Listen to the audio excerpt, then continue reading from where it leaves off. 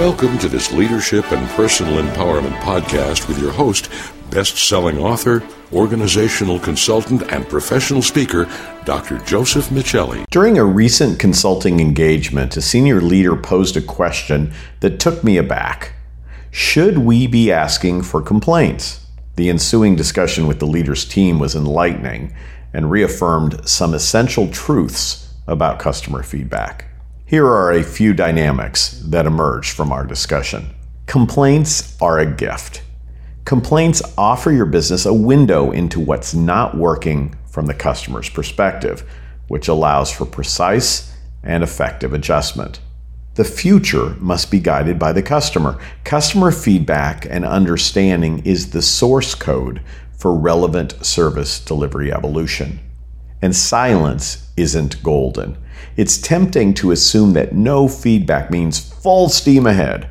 However, an absence of complaints shouldn't be confused with customer satisfaction or engagement. Often, silence reflects customer apathy or resignation. In those instances, customers don't care enough or trust you enough to complain. After an engaging conversation, the group came to a consensus.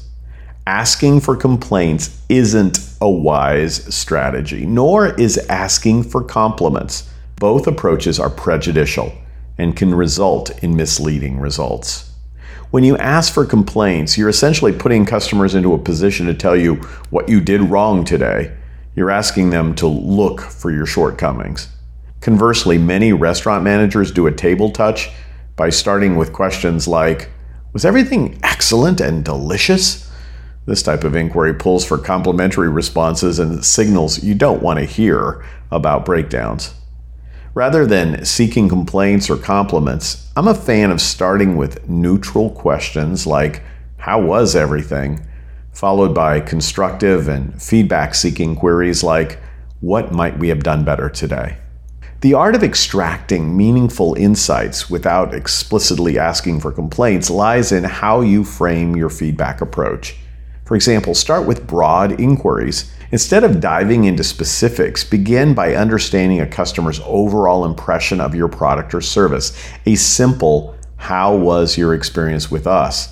can be an effective opener. Then move to tailored questions. Following the general query, guide the conversation towards more specific opportunities. This typically involves questions like, "What else could we have done to make your experience more positive?" These types of follow-up questions show genuine interest and produce actionable insights. Remember, we shouldn't be fishing for complaints or compliments.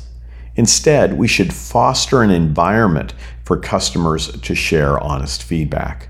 Once you've received the gift of feedback, positive, neutral, or negative, it's essential that you give the customer a gift in return.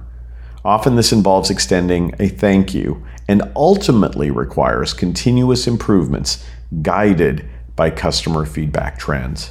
For me, success is as simple as listening authentically, acting on feedback, and constantly improving in customer-guided ways. In the spirit of feedback, how are you experiencing the content I provide in these podcasts? How might I serve you better? Your insights are my compass for the future. To receive an infographic with this content, please visit josephmichelli.com/blog.